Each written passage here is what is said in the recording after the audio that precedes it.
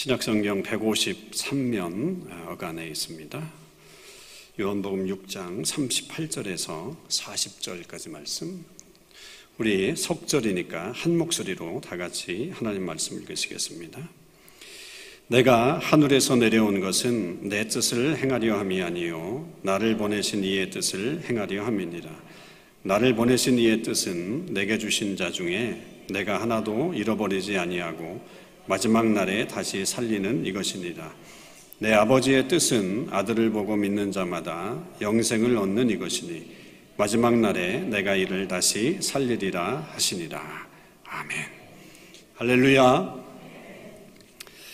사순절 세 번째 주일을 지나가면서 오늘은 주기도문의 세 번째 기도문인 아버지의 뜻이 하늘에서 이루어진 것 같이 땅에서도 이루어지게 하소서라고 하는 기도를 가지고 말씀을 나누겠습니다.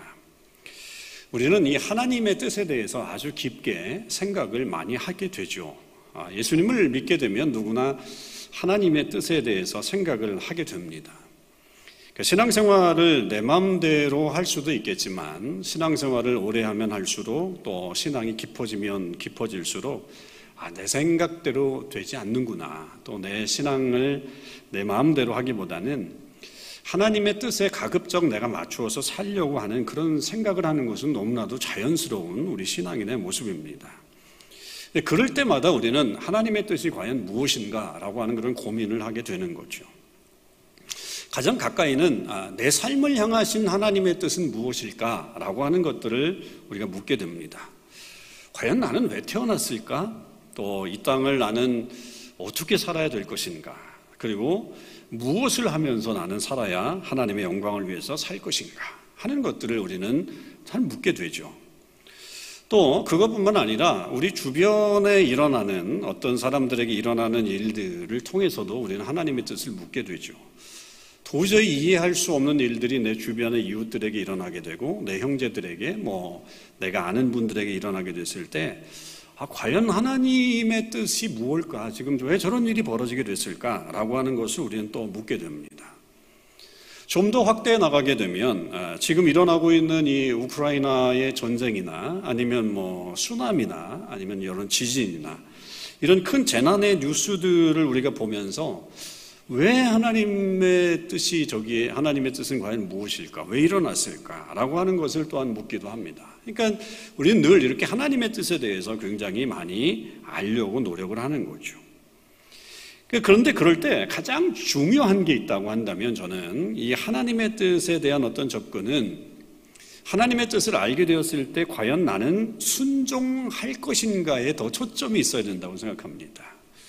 그러니까 하나님의 뜻을 아는 것도 물론 중요하지만 그러나 거기에서 그치는 것이 아니라 그 뜻을 내가 분명히 알게 되었을 때에 그것에 내가 과연 순종할 수 있느냐, 순종할 것이냐라고 하는 것에 대한 얘기죠. 그러니까 어떤 면에서는 저는 이것이 훨씬 더 중요하다고 생각합니다. 왜냐하면 하나님의 뜻이 꼭 내가 원하는 방법대로 이루어지지 않을 수도 있는 가능성이 있기 때문입니다. 가령 내가 원하는 일이 있다고 한번 생각해 보시죠.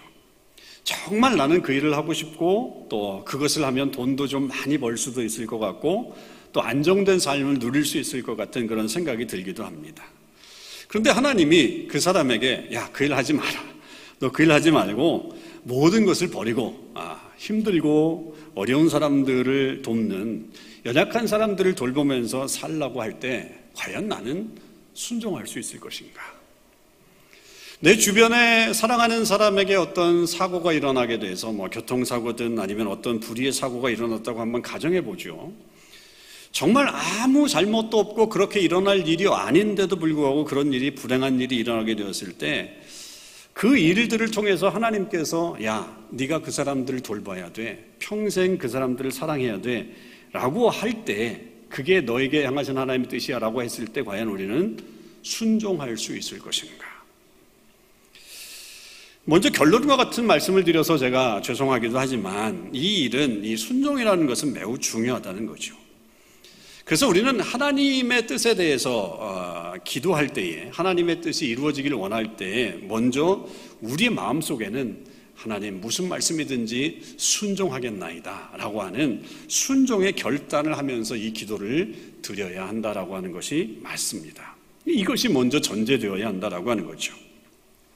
자, 그렇다면 우리가 그것을 또 하기 전에 먼저 그러면 기도해야 될 하나님의 뜻이라고 하는 게 과연 무엇일까라고 하는 것을 좀 살펴볼 필요가 있겠죠. 주기도문에서 우리는 이렇게 기도하잖아요. 이 하나님의 뜻이 하늘에서 이루어진 것처럼 땅에서도 이루어지기를 원합니다 라고 그렇게 기도를 하고 있습니다. 그렇다고 한다면 이 주기도문의 내용 속에는 이 하나님의 뜻이 하늘에서는 이미 이루어졌다라고 하는 사실을 우리에게 말하고 있는 거죠. 그러니까 하나님이 계신 천상의 세계에서는 이미 완벽하게 그 하나님의 뜻이 이루어졌고 그 뜻에 맞게 움직이고 있다는 사실을 우리에게 말해주고 있는 것이고, 그러나 반면에 우리가 사는 세상은, 이 세상은 그 하나님의 뜻이 완벽하게 이루어지지 않고 있는 세상이구나라고 하는 것도 깨달을 수 있게 됩니다. 그러니까 하늘에서와 같이, 하늘에서 하나님의 뜻이 완벽하게 이루어진 것처럼 이 땅에서도 그 뜻대 그대로 이루어지기를 기도하라고 예수님께서 우리에게 말씀해 주신 겁니다. 우리는 그런 하나님의 뜻을 오늘 말씀 속에서 먼저 좀 찾아봐야 되겠습니다. 오늘 본문으로 돌아와 보면, 오늘 본문은 예수님께서 오병이어의 이 기적을 행하신 이후에 제자들에게 이 말씀을 특별히 해주시는 그런 장면인데, 그때 이제 예수님께서 하신 말씀이 아주 분명하게 우리에게 들려줍니다. 38절을 먼저 보시면, 내가 하늘에서 내려온 것은 내 뜻을 행하려 함이 아니요 나를 보내신 이의 뜻을 행하려 함이니라, 이렇게 말씀하십니다.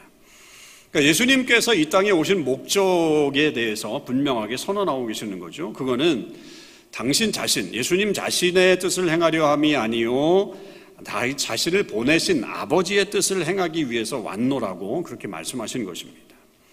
이것은 언뜻 우리가 생각할 때 그러면 하나님의 뜻과 예수님의 뜻은 다른 것인가? 라고 그렇게 생각이 들 수 있게끔, 좀 오해가 올 수 있게끔 하는 본문처럼 생각하잖아요.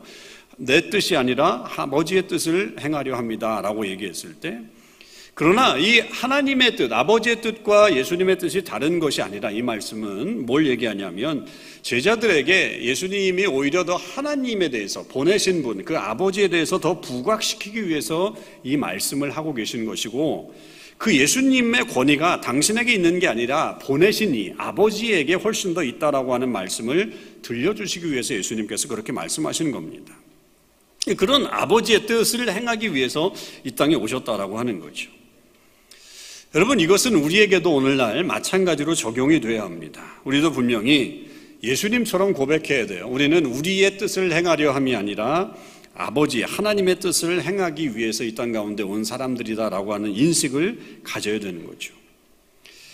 그리고 우리가 생각할 수 있는 것은 뭐냐면, 우리가 생각하는 우리의 뜻이 하나님의 뜻과 늘 다른 것이 아닐 수 있다는 것을 좀 염두에 두자는 거예요. 그러니까 늘 우리가 우리의 뜻과 하나님의 뜻은 다를 거야 라고 생각하지만 그러지 말고, 여기서 예수님이 아버지의 뜻과 같은 생각을 가지고 이 땅에 오신 것처럼 우리의 생각도 우리의 뜻도 아버지의 뜻과 같을 수 있다라고 하는 것을 생각하면서 그 뜻을 찾을 수 있다라고 하는 것을 말하는 거죠. 물론 조금 전에 말씀드린 것처럼 어떤 분들은 내 뜻과 하나님의 뜻은 전혀 다른 것이라고 생각해가지고 아예 하나님께 묻지 않는 분들도 계십니다. 가령 나는 이 땅에 살면서 좋은 직장을 좀 다니면서 더 풍성하게 하나님의 일을 좀 많이 감당하고 싶은데 하나님의 뜻을 딱 물어보면 괜히 이렇게 말씀하실 것 같아요. 야, 다 내려놔. 내려놓고 내가 너 오지로 보낼 거야. 너 아무도 안 가는 그 땅으로 보낼 테니까. 그렇게 되니까 그게 겁이 나가지고 아예 하나님의 뜻을 안 물을 수도 있는, 아예 안 묻고 사는 분들이 계실 수 있다는 거예요. 여러분, 너무 걱정하지 마세요. 여러분, 나를 그렇게 부르시지 않습니다. 하나님은 그렇게 부르시지 않아요. 하나님의 뜻은 다 그렇지 않습니다. 그러니까 하나님의 뜻이 내가 원하는 것과 늘 반대라고 생각할 수 있는 그런 내용은 없어요. 그게 같을 수 있다는 거죠. 어떤 분은 정말 내가 원하는 것과 하나님이 원하시는 것이 딱 맞아서 떨어질 수 있는 분들도 있습니다. 그러니까 걱정하지 마세요. 물론 그때는 정말 우리에게는 정말 중요한 분별력이 필요합니다. 그게 뭐냐면, 과연 내가 지금 하고자 하는 이 일이 내 개인적인 욕심인가, 내 개인적인 욕심에서 출발한 것인가? 아니면 정말 하나님 나라를 위해서 내가 쓰임받기 위해서 한 것인가를 분별해야 돼요. 솔직하게 물으셔야 돼요. 하나님 앞에서 솔직하게 대답하셔야 돼요. 그렇게 해서 그게 맞는다고 한다면 여러분 그 일을 우리가 자신 있게 행하면 됩니다. 그래서 우리는 거기에 더 집중하고 살 수 있는 것이죠. 물론 분명히 그 반대도 있어요. 내가 원하는 것에 하나님이 반대로 말씀하시는 경우도 분명히 있기 때문에 우리는 잘 분별하고 따라가는 게 필요하죠. 근데 그렇게 나와의 뜻과 하나님의 뜻이 맞을 수 있을 경우에도 우리는 끝까지 하나님의 뜻에 더 집중할 필요가 있습니다. 그것은 예수님을 통해서 우리가 경험한 바를 알죠. 예수님도 하나님의 뜻을 행하기 위해서 이 땅에 오셨다고 선언하셨지만 겟세마네 동산에서 약간 흔들리신 적이 있죠. 그 겟세마네 동산에서 기도하시는 예수님의 모습을 한번 떠올려 보면 예수님은 하나님께 간절히 기도하면서 하나님 이 잔을 내게서 옮겨주시옵소서라고 기도했던 적이 있으십니다. 그 잔이 뭡니까? 고난이죠. 십자가입니다. 그 십자가와 고난 앞에서 인간적인 면에서 앞으로 닥칠 고난이 너무너무 힘들고 어려운 시험이었을 것은 분명합니다. 그래서 우리 주님도 이 잔을 내게서 옮겨달라고 간절히 기도하신 적이 있었습니다. 그러나 예수님은 그 기도의 마침표를 찍으실 때 하나님의 뜻을 더욱더 확신한 이후에는 이렇게 기도하시죠. 내 뜻대로 마시고 아버지의 뜻대로 되기를 원합니다. 그렇게 기도로 마침표를 찍으셨습니다. 결국 자신의 뜻을 온전히 다 내려놓고 아버지의 뜻에 순종하겠다고 그렇게 고백을 하신 장면입니다. 예수님도 흔들리셨지만 그러나 결국 아버지의 뜻에 순종하면서 그 뜻을 이루셨고 마침내 십자가상에서 나는 다 이루었다라고 그렇게 선언하신 것을 볼 때 우리도 역시 끝까지 물으셔야 돼요. 끝까지 아버지의 뜻을 물으셔야 되고 혹여 그 속에서 나의 뜻과 다른다고 할 때도 우리가 오직 아버지의 뜻에 순종하겠다고 하는 그런 결단을 내려야 되고 그리고 마침내 우리도 역시 주님처럼 우리가 다 온전히 이루었다라고 고백할 수 있는 삶을 살아야 하는 것이죠. 그러면서 예수님은 오늘 우리에게 아버지의 그런 뜻이 무엇이냐라고 하는 것도 말씀해 주셨습니다. 그 아버지의 뜻을 행하기 위해서 오셨는데 그 아버지의 뜻은 무엇이냐? 그게 39절, 40절에 나와 있는 거죠. 나를 보내신 이의 뜻, 하나님의 뜻은 내게 주신 자 중에 내가 하나도 잃어버리지 아니하고 마지막 날에 다시 살리는 이것이니라. 내 아버지의 뜻은 아들을 보고 믿는 자마다 영생을 얻는 이것이니 마지막 날에 내가 이를 다시 살리리라 하시니라. 두 번 반복하십니다. 하나님의 뜻에 대해서 우리에게 말씀해 주시는데 차이가 있는 것 같지만 사실은 반복적인 내용이라고 봐야 합니다. 그게 뭐예요? 예수님이 말씀하신 아버지의 뜻, 하나님의 뜻은 뭐였냐면 이 땅에 오신 예수 그리스도를 믿고 하나님의 아들이신 예수 그리스도를 믿고 구원을 얻어서 영생을 소유하게 되는 그런 삶을 사람들이 살게 하는 것이다 라고 하는 것을 분명히 선언하고 그리고 그 사람들이 마지막 날에 다시 부활하게 되는 그런 역사를 통해서 영원히 살게 되는 일들이 벌어지게 될 것이다 라고 하는 것, 그것이 이루어지게끔 하는 것이 바로 아버지의 뜻이다 라고 하는 것을 말하죠. 짧게 얘기하면 결국 예수님을 믿고 그 영원한 생명을 얻어서 영원히 하나님과 함께 살아가는 삶이 아버지가 원하시는 뜻이다 라고 하는 것을 분명히 선언하고 있는 겁니다. 여러분, 이 장면은 우리가 어디로 돌아가냐면 창조로 돌아갑니다. 창조의 시간으로 돌아갈 수 있어요. 거기에 에덴 동산에서 처음 인류를 하나님께서 만드셨을 때 그에게 생명을 불어넣으시죠. 생명을 주신 거잖아요. 영적인 생명을 불어넣으신 다음에 인간에게 복을 주시면서 그 복 가운데 살아가라고 말씀하십니다. 그때 인간은 영원한 삶을 유지할 수 있는 그런 모습이었다고 생각합니다. 그런데 죄로 말미암아 인간에게 사망이 들어오게 되고 영생을 살 수 없는 그런 완전히 깨져버린 그런 삶을 살게 된 거죠.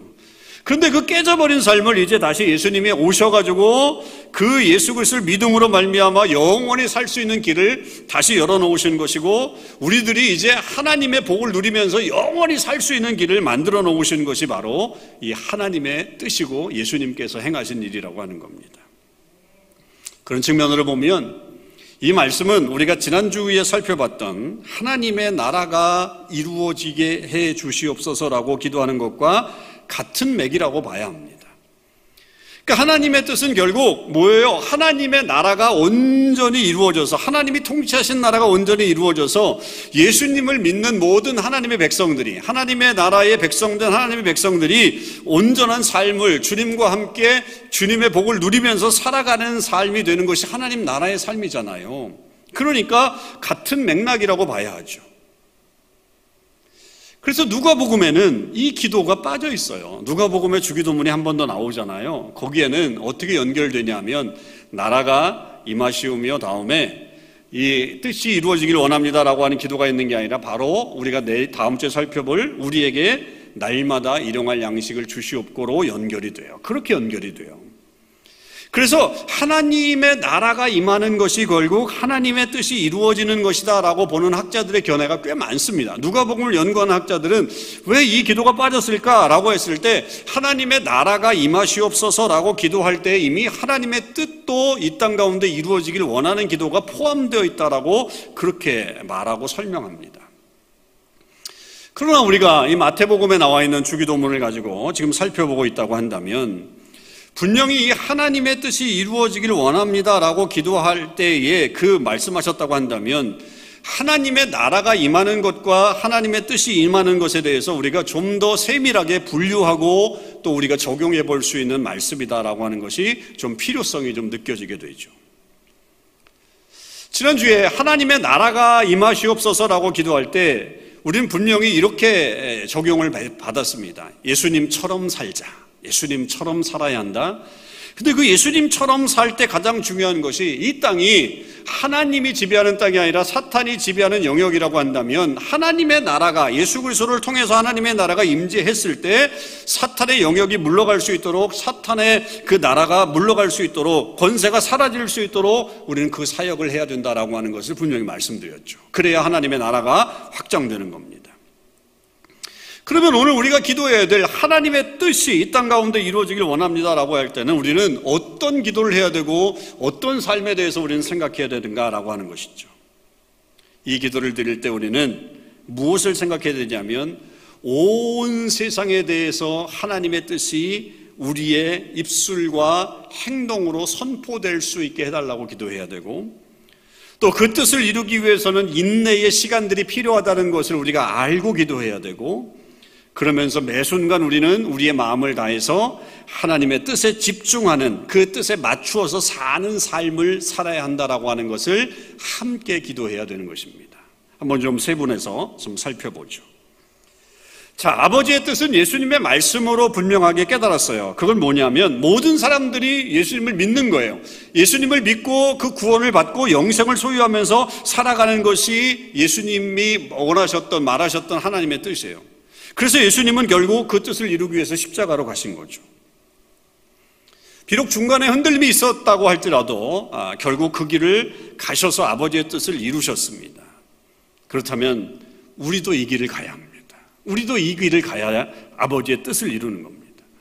십자가는 이미 주님께서 지셨어요. 우리가 그 십자가를 대신 질 이유는 없어요. 이제 우리의 구원은 이루어졌어요. 예수님이 다 이루셨기 때문에 우리의 구원은 이루어졌어요. 그렇다면 이제 우리가 해야 될 일은 뭐냐면 그 뜻을 모르는 사람들에게 나아가서 우리의 삶과 우리의 말로 그 복음을 전하는 복음의 전사가 되어야 하는 것입니다. 우리의 입술로 아버지의 뜻을 외쳐야 하고 우리의 삶으로 십자가에서 보여준 예수님의 사랑을 드러내는 삶을 보여주어야 하는 것이 이 기도문 안에 들어있다는 거죠. 마태복음 7장 21절에서 예수님이 이렇게 말씀하십니다. 나더러 주여 주여 하는 자마다 다 천국에 들어갈 것이 아니요 다만 하늘에 계신 내 아버지의 뜻대로 행하는 자라야 들어갈 것이니라.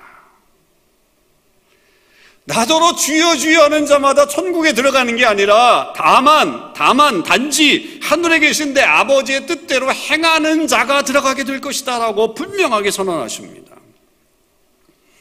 우리가 주님을 부르는 것에 그쳐서는 안 된다는 거예요. 주님을 열심히 불러도 어떤 면에서는 소용없다는 거죠. 그게 천국에 들어가는 게 아니라 우리가 정말 중요한 것은 아버지의 뜻대로 행하는 사람이라야 들어갈 수 있다라고 분명하게 선언하고 계십니다.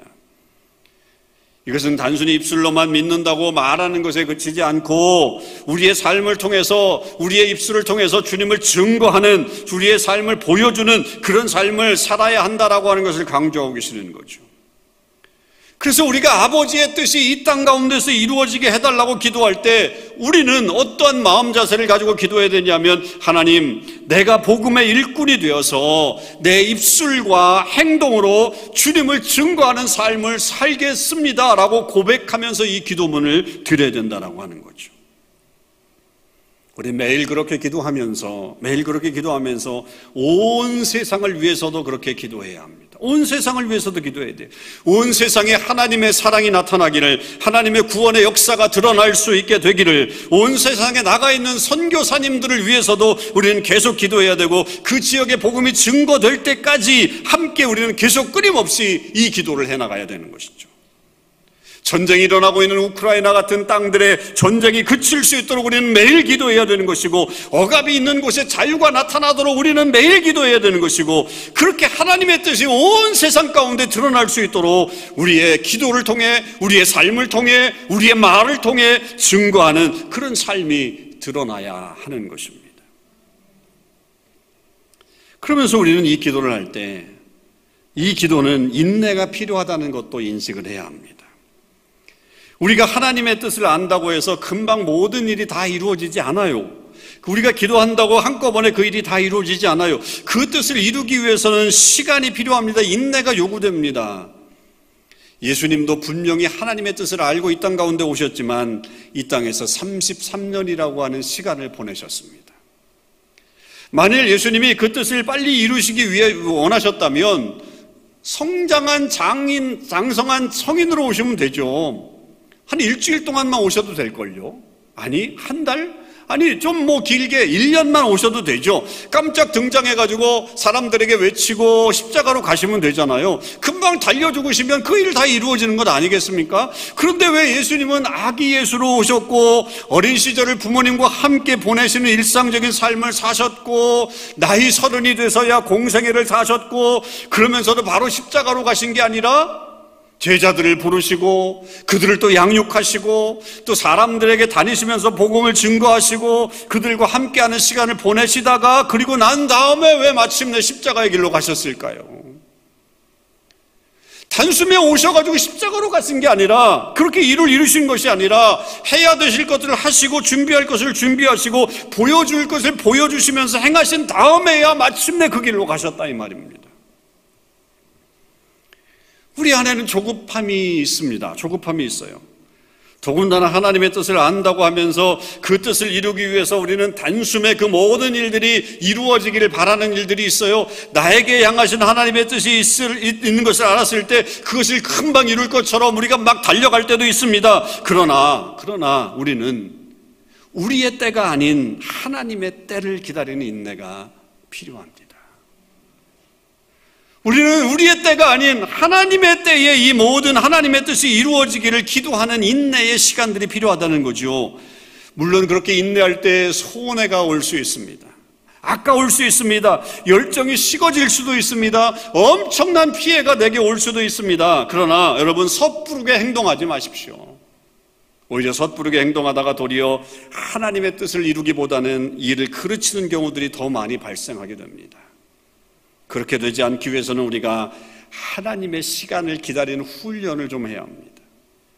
그래서 우리가 주님의 뜻이 이 땅 가운데서 이루어지기를 원합니다라고 그렇게 기도할 때 우리 마음속에 하나님 서두르지 않겠습니다. 인내하겠습니다. 하나님의 때를 기다리겠습니다. 그러면서 하나님의 뜻을 구하겠습니다라고 하는 이 기도도 함께 포함되어 있어야 된다라고 하는 것이죠. 비록 내 마음과 다르더라도, 내 지금 이 성질 급한 것과 좀 다르다고 할지라도 하나님의 시간이 더 정확합니다. 하나님의 시간이 더 옳습니다라고 인정하고 기다리면서 최선을 다하는 삶을 살겠다고 고백하는 것이 이 기도문 안에 들어가 있는 것이죠. 그러면서 마지막 중요한 것은 우리가 하나님의 뜻에 우리의 마음을 계속적으로 고정하는 훈련들을 해나가야 된다라고 하는 것이 이 기도문 안에 들어있습니다. 여러분, 인내 시간이 길어지면 우리의 초점이 흐려지죠. 이게 하나님의 뜻인가? 정말 하나님의 뜻이 맞는 걸까? 이렇게 가는 게 지금 내가 지금 가고 있는 것이 이게 정말 제대로 가고 있는가? 의구심이 들죠. 거기에 대한 질문도 하게 됩니다. 믿음의 경주에서 흔들립니다. 믿음도 흔들립니다. 막 이렇게 생기는 경우들도 있죠. 왔다 갔다 합니다. 오락가락합니다. 그럴 때 우리가 해야 될 일은 뭐냐면 바로 중심이 흔들리지 않는 마치 굳은 반석을 세우는 것처럼 영적인 견고함을 세우는 훈련들이 이 시간에 필요하다는 거죠. 우리 안에 이 흔들리지 않는 반석과 같은 그런 믿음, 견고한 그 믿음을 세워나가야 합니다. 그래야 어떠한 풍파가 우리에게 몰아친다고 할지라도 우리가 흔들리거나 휩쓸리지 않는 거죠. 그 일을 하기 위해서는 가장 중요한 게 우리에게 말씀의 반석 위에 세우는 훈련들을 해나가야 돼요. 말씀의 반석 위에. 하나님은 끊임없이 말씀하시는 하나님이십니다. 우리에게 계속적으로 말씀하시는 하나님이시기에 우리는 귀를 기울여야 됩니다. 그 뜻을 잘 들을 수 있도록 귀를 기울이면서 나아가야 하죠. 요즘 언어로 얘기한다면 하나님과 통신이 원활하게 좀 이루어져야 되는 그런 삶을 살아야 되는 것이죠. 가끔 우리가 잘 되던 전화기나 컴퓨터가 문제가 생길 때가 있죠. 그러면 해결해야 됩니다. 해결하는 방법은 여러 가지가 있지만 가장 쉬운 방법은 뭡니까? 껐다가 켜는 겁니다. 여러분들이 고장났다, 안 된다 그러면 그냥 껐다가 켜는 게 최고입니다. 근데 껐다가 켰는데도 안 돼요. 안 되는 경우가 있습니다. 그러면 기계를 초기화해야 합니다. 리셋을 해야 되죠. 초기화하는 방법이 또 굉장히 유익합니다. 그러면 이 컴퓨터나 셀폰이나 이게 아주 잘 돌아가게 됩니다. 그런데 그렇게 초기화를 할 때는 우리가 감수해야 될 위험성이 많습니다. 감수해야 될 것들이 많아요. 왜냐하면 그동안에 쌓아두었던 이 자료들을 백업을 해놓지 않으면, 그러고서 초기화를 해버리면 다 날아가 버립니다. 그렇기 때문에 그거 찾을 수도 없고 완전히 다 날아가는 거기 때문에 아주 초기화를 할 때는 조심해야 합니다. 조심해서 잘 하셔야 돼요. 그러나 초기화를 하게 되면 잘 돌아가게 됩니다. 그러나 그런 방법이 좀 어려우면 다른 방법이 있습니다. 반면에 할 수 있는 일이 뭐냐면 계속적으로 내 컴퓨터나 내 셀폰의 시스템이나 아니면 프로그램을 업데이트하는 겁니다. 업데이트를 하면 됩니다. 그래서 여러분들이 그 메시지가 나오잖아요. 지금 이 버전이 최신 버전입니까? 당신의 그 시스템을 최신 버전으로 업그레이드 해 주십시오. 이런 메시지가 나오는 이유들이 그런 거예요. 그러니까 계속해서 내 프로그램이 잘 돌아가기 위해서는 그렇게 업데이트를 적절하게 해줘야 될 필요성이 있습니다. 그래서 그게 잘 돌아가게 돼요. 저는 우리 신앙도 마찬가지라고 생각합니다. 그런데 우리 신앙에서 저는 초기화, 리셋을 권하지는 않습니다. 권면하지는 해야 될 때가 있습니다. 제가 리셋에 대해서 설교한 적도 있기 때문에. 분명히 우리가 그런 시기가 필요할 때가 있습니다. 물론 처음 믿을 때 어떤 순수한 믿음, 그 순수한 신앙으로 돌아가는 거 정말 중요합니다. 그게 우리에게 새롭게 우리의 신앙생활을 할 수 있는 어떤 계기가 될 수 있습니다. 그러나 이미 오랜 시간 동안 신앙생활을 해온 우리는 초기화, 리셋을 하는 것보다 우리는 어쩌면 더 계속 업데이트와 업그레이드를 하는 것이 훨씬 더 좋다고 여겨집니다. 하나님과 더 원활한 관계를 유지하기 위해서는 그저 옛날에 내가 알았던 지식, 옛날에 내가 받았던 그 은혜, 거기에서만 그치지 말고 계속적으로 공급해 주시는, 매일매일 말씀으로 우리에게 약속해 주시고 공급해 주시는 하나님의 메시지와 말씀들을 계속 받아서 업그레이드하고 업데이트 해나가는 그런 우리의 신앙생활이 필요하다는 거죠. 그럴 때 우리의 열정이 식어지지 않는 거예요. 우리의 방향성을 잃어버리지 않는 거예요. 계속적으로 하나님이 원하시는 하나님의 뜻대로 갈 수 있는 길이 바로 거기에 있는 것입니다. 그래서 우리가 아버지의 뜻대로 이루어지기를 원합니다라고 기도할 때에 우리의 마음을 하나님께 두겠습니다. 저는 매일매일 하나님의 말씀 가운데 살겠습니다. 하나님이 주시는 말씀으로 내 영의 양식을 채우겠습니다라고 고백하는 것이 이 기도문 안에 들어가 있다고 봐야 합니다. 여러분, 우리는 이 기도를 살피면서 아버지의 뜻이 무엇인지를 분명히 알았고 그 뜻이 이루어지기 위해서는 우리가 어떤 일을 해야 되는 것도 오늘 배우게 되었습니다. 바울이 말합니다. 오늘 말씀 처음에 서두에 우리 목사님이 읽어주신 말씀 속에서 너희는 이 세대를 본받지 말고 오직 마음을 새롭게 함으로 변화를 받아 하나님의 선하시고 기뻐하시고 온전하신 뜻이 무엇인지 분별하도록 하라라고 말씀했습니다. 우리를 헷갈리게 하는 세상이라는 거죠. 우리를 막 흔드는 세상이라는 거죠. 무엇이 진리인지를 모르게 하는 세상이라고 하는 거죠. 그렇기 때문에 우리는 분별해야 된다는 것입니다. 그 뜻을 우리는 분명히 알았어요. 그 뜻을 알았다고 한 이상 우리는 그 일을 위해서 이제는 헷갈리지 말고 세상에 휘둘리지 말고 우리의 그 뜻을 이루기 위해서 최선을 다하는 삶을 살아야 합니다. 주님을 부르는 것에서만 그치지 마십시오. 나 주님 믿는 사람이야. 그것으로만 만족하지 마십시오. 우리의 말과 행동으로 예수 그리스도를 전하는 삶을 살아야 되고, 그 뜻이 금방 이루어지지 않는다고 낙심하지 말고 인내하며 그 뜻을 이루어가는 사람들이 되어야 하고, 그리고 매일매일 하나님의 말씀으로 우리의 생각과 마음을 업데이트하시는 그런 하나님의 음성에 귀 기울이는 훈련들을 해나가야 이 기도가 완성된다라고 하는 것입니다. 그래서 예수님께서 마침내 십자가에서 내가 다 이루었다라고 말씀하신 것처럼 우리의 삶의 마지막 순간에도 나는 하나님이 내게 주신 그 뜻을 다 이루면서 살았다고 고백하는 삶이 있어야겠습니다. 저와 여러분이 그 뜻을 위해 오늘도 내일도 꾸준히 노력하며 살아가는 하나님 백성들이 되시기를 주님의 이름으로 축원합니다. 기도하시겠습니다. 오늘 함께 기도할 때 오늘 우리가 아버지의 뜻이 하늘에서와 같이 땅에서도 이루어지기를 원합니다 라고 하는 기도를 가지고 살펴보았습니다. 우리의 기도문 안에는 주님 말씀대로 살아가는 교회가 되게 해달라고 하는 기도와, 또 우리가 세상을 살아가면서 하나님의 뜻을 분별할 수 있는 지혜를 갖게 해달라고 하는 기도와, 특별히 우크라이나 땅을 비롯한 온 땅에 하나님의 평화가 찾아올 수 있도록 해달라는 기도가 포함되어 있습니다. 여러분, 오늘 우리가 배운 말씀을 통해서 함께 기도할 때에 하나님, 우리들도 하나님의 뜻을 온전히 깨닫고 나아가는 사람들이 되길 원하고, 그 뜻을 이제 알았사오니 하나님 우리 삶을 통해 하나님의 영광을 위해 살아가고, 또 우리가 인내하며 또 그 초점을 하나님 앞에 두고 계속적으로 살아가는 우리의 인생이 될 수 있게 달라고, 그래서 마침내 우리의 생에 닿을 때 하나님, 저희들도 주님의 뜻을 다 이루었습니다라고 고백할 수 있는 삶이 될 수 있게 달라고 우리 다 같이 통성으로 기도하시겠습니다. 하나님 아버지, 감사합니다. 오늘 저희들에게 아버지의 뜻이 하늘에서 이루어진 것처럼 땅에서도 이루어지게 해달라고 하는 이 기도문을 살펴보았습니다. 아버지의 온전하신 뜻은 이미 하늘에서 이루어졌고 이제 장차 땅에서도 이루어지게 될 것입니다. 아버지, 그것을 위해서 오늘 저희들이 분주히 주의 뜻을 나타내는 저희들 되기를 원합니다.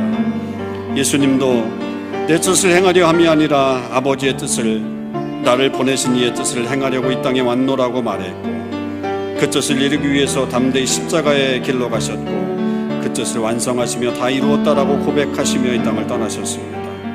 아버지 하나님, 저희들도 그런 주님을 본받아서 이 땅 가운데서 복음을 증거하며 사는 삶이 되기를 원합니다. 우리가 아버지 하나님 복음 가운데 살아갈 때 그저 그냥 주님을 외치는 것으로 끝나는 것이 아니라 우리의 삶과 행동으로 아버지 그것을 보여줄 수 있는 사람들이 되게 하시고, 때로는 그 일이 길어지고 어렵다고 할지라도 인내하며 이 길을 걸어갈 수 있게 하시고, 무엇보다도 우리의 매일의 삶 속에서 하나님의 말씀으로 우리의 신앙생활을 업데이트해 나가는 저희들이 될 수 있게 도와주시길 원합니다.